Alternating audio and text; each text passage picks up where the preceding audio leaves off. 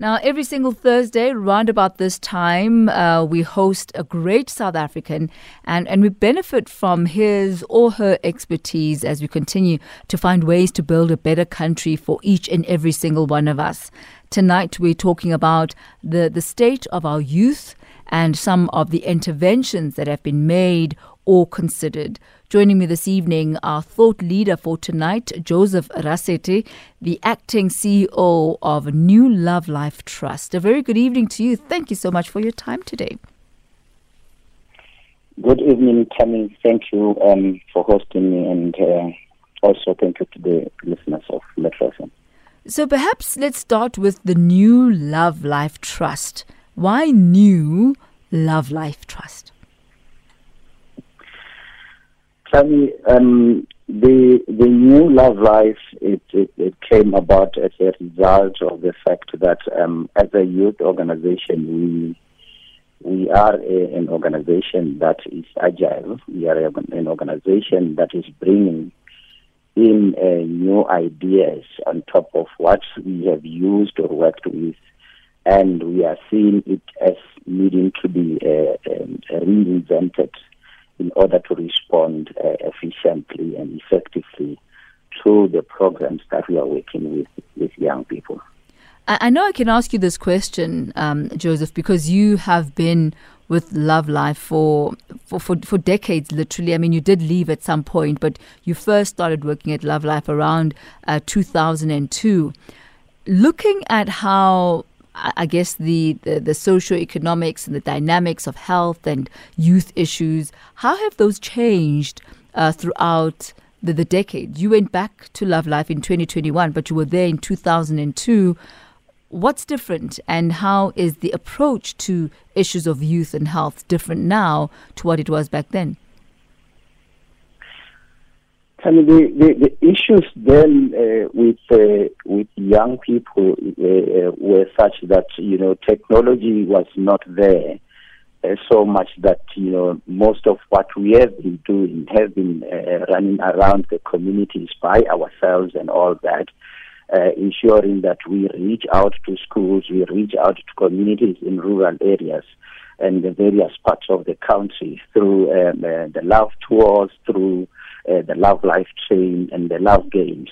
But currently, despite some of those trends that have continued to be there, some new trends come in that include the social media platform. The social media platform has come in such a way that when we implement programs, we are able to do so, and effectively so, with young people interacting with the LoveLife programs on the social platforms.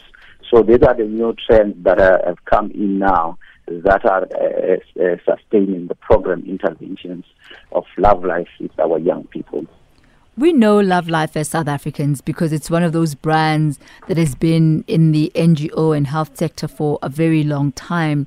But if you could give us a crux of what LoveLife aims to do and who you are.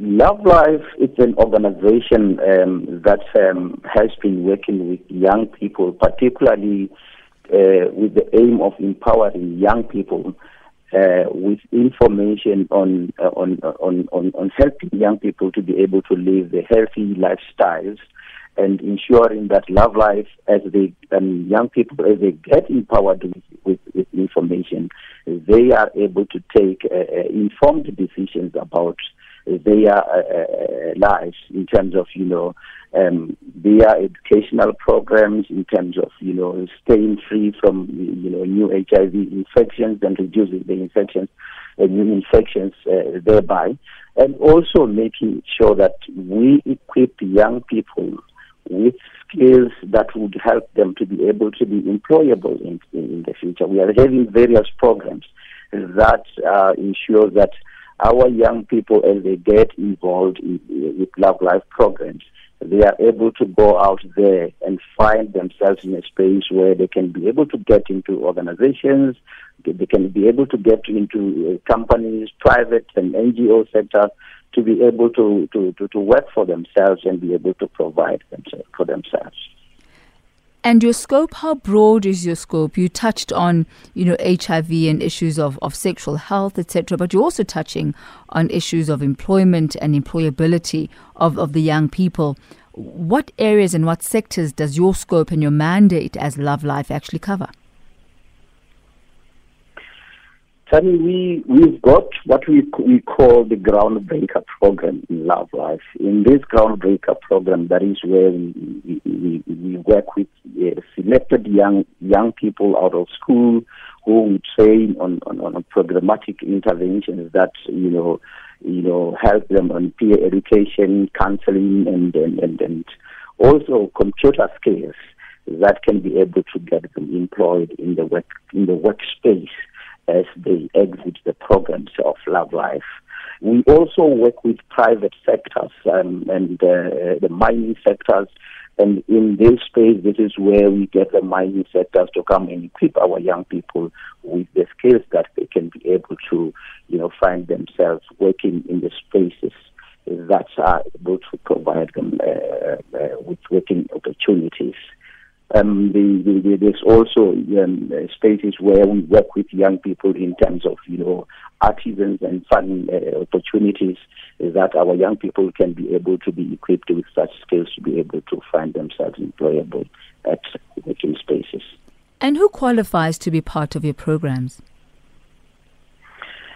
We are looking, Tammy, LoveLife is looking at young people that are out of matric, that are, those that have finished matric and are not finding employment or opportunities in tertiary educations, those that are sitting at home and are doing nothing. LoveLife is welcoming them in our Y Center spaces to take advantage of our programs. We are welcoming them at our various youth zones that we are working with the Department of Health to ensure that they get this opportunity to be capacitated with information as well as being capacitated with the skills that are necessary for them to be able to get this opportunity. We are working with particularly the ages group of 10 to 24, but of course, yes, for the working space, we are looking at those that are matriculating at any age of their life between those ages of particularly, after matric to 20 to 24 years of age, which is our age spectrum of working with young people. Now, how would you describe the state of the youth today, the state of South Africa's youth, and do you actually find them coming to you as a place for resource? The state of the youth in the current state, Tammy, it's so a sad scenario. I mean, the employment opportunities for young people really has been sitting stagnant, and we are seeing the issues that are confronting young people, especially dropping out of schools and teen pregnancies. These are the issues that are confronting our young people at the current state. I mean, HIV infection is something that is really continuing to be plaguing the lives of young people. But what we are saying as LoveLife is that there is not the end of the world, but rather there is hope for young people in South Africa. That is why LoveLife, or that is the reason LoveLife is having these programs that are crafted and geared towards helping young people or the youth of South Africa to be in the position where they can be able to take informed decision about their healthy lifestyles, where they can be able to, to be equipped with skills that would help them to be employable in the job market. These are the opportunities that are there. There's quite a lot of issues that are related with, these issues that are confronting young people. And as they come into the lives of young people, they create mental health problems that involves depression. We are seeing young people getting, depressed, wanting to commit suicide and all that. And LoveLife is saying, as we are saying, it's not the end of the world. We have the opportunity where young people can be able to call our contact center to be able to be offered the psychosocial support that will be able to deal with their mental issues as they experience with the challenges that they are faced in their lives. Ndate Rasethe, we're going to take a quick break, but when we come back, I'd like to talk about an opinion piece that you wrote, Children Giving Birth Cannot Be Our Norm. You have titled that. And so we'll speak about these psychosocial issues that young people are facing, especially pregnancy among children. It's 8:41 on Metro FM Talk. It is exactly 8:42 on Metro FM Talk. Our Thought Leader Thursday, we're joined by Mr. Joseph Rasethe, the acting CEO of the new LoveLife Trust. Ndate Rasethe, just before we went to the break, I made reference to an opinion piece that you wrote in News 24 titled Children Giving Birth Cannot Be Our Norm. Take us through that article and some of the points that you put forward there.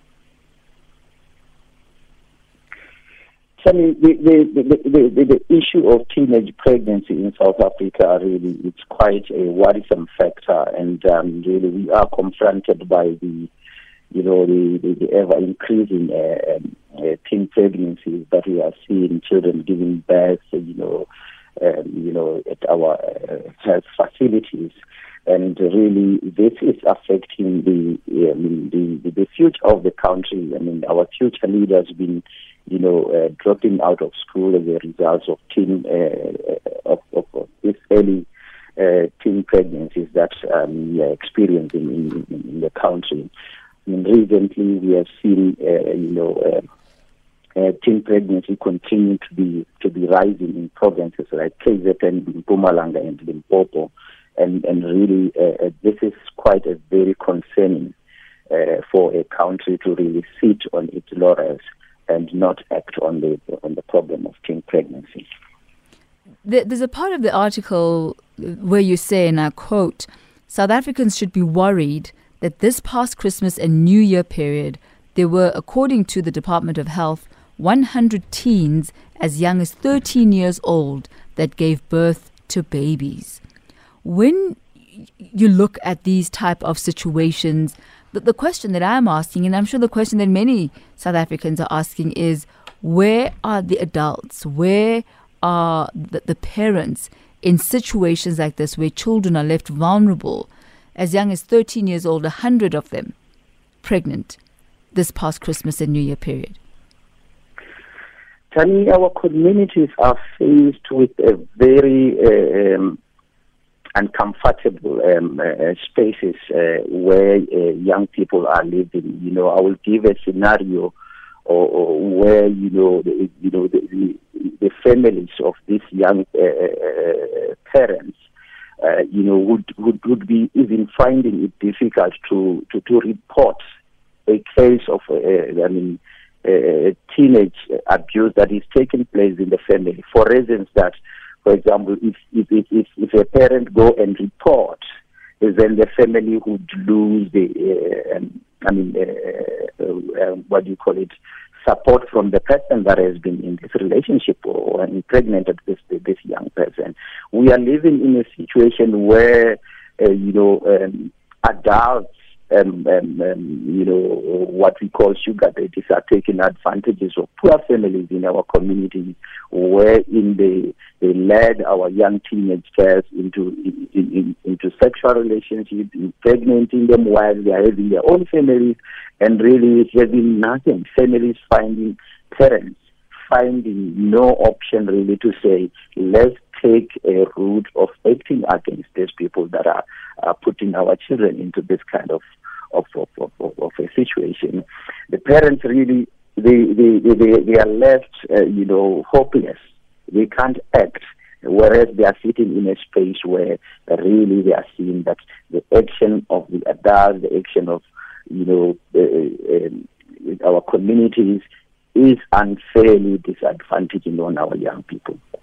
We had one of our callers a bit earlier on today, Uzetu, making reference to children playing in graveyards and playing soccer in graveyards, and there were adults in the presence of the kids, and maybe they were coaches, etc. But I think what's quite important about that dynamic is that there were adults with the children playing soccer in a graveyard, a place that is supposed to be sacred if you're a person of any sort of values, that there are things that, ought to be sacred, that you don't just desecrate, that it's not okay, it's not normal to make a graveyard your playground.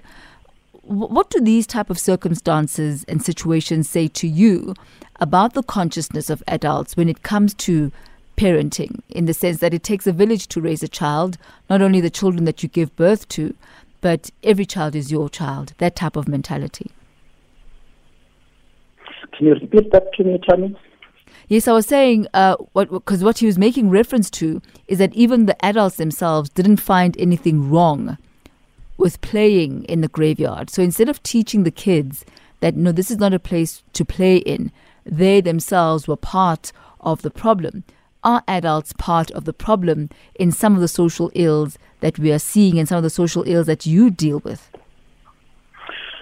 Tony, that is quite very correct that, parents have become complicit in exacerbating the problem of teen pregnancies and allowing it to happen in their face. Some of the parents would, even allow the sugar daddies of their teenage girls to be in the same space as they are. And then I'm saying it again that, this compromise comes as a result of the fact that the parents themselves are living in conditions that they cannot provide them for themselves, but these sugar daddies are able to provide for them. So they become complacent. They are not able to really look into addressing this community plight that we are faced with, but rather they finding themselves acting alone in this uncomfortable space where we find our young people getting pregnant and the numbers of pregnancy increasing, getting our children out of schools and all that. So I guess a lot of parents find themselves trading values for a meal, trading values because of poverty and unemployment, saying,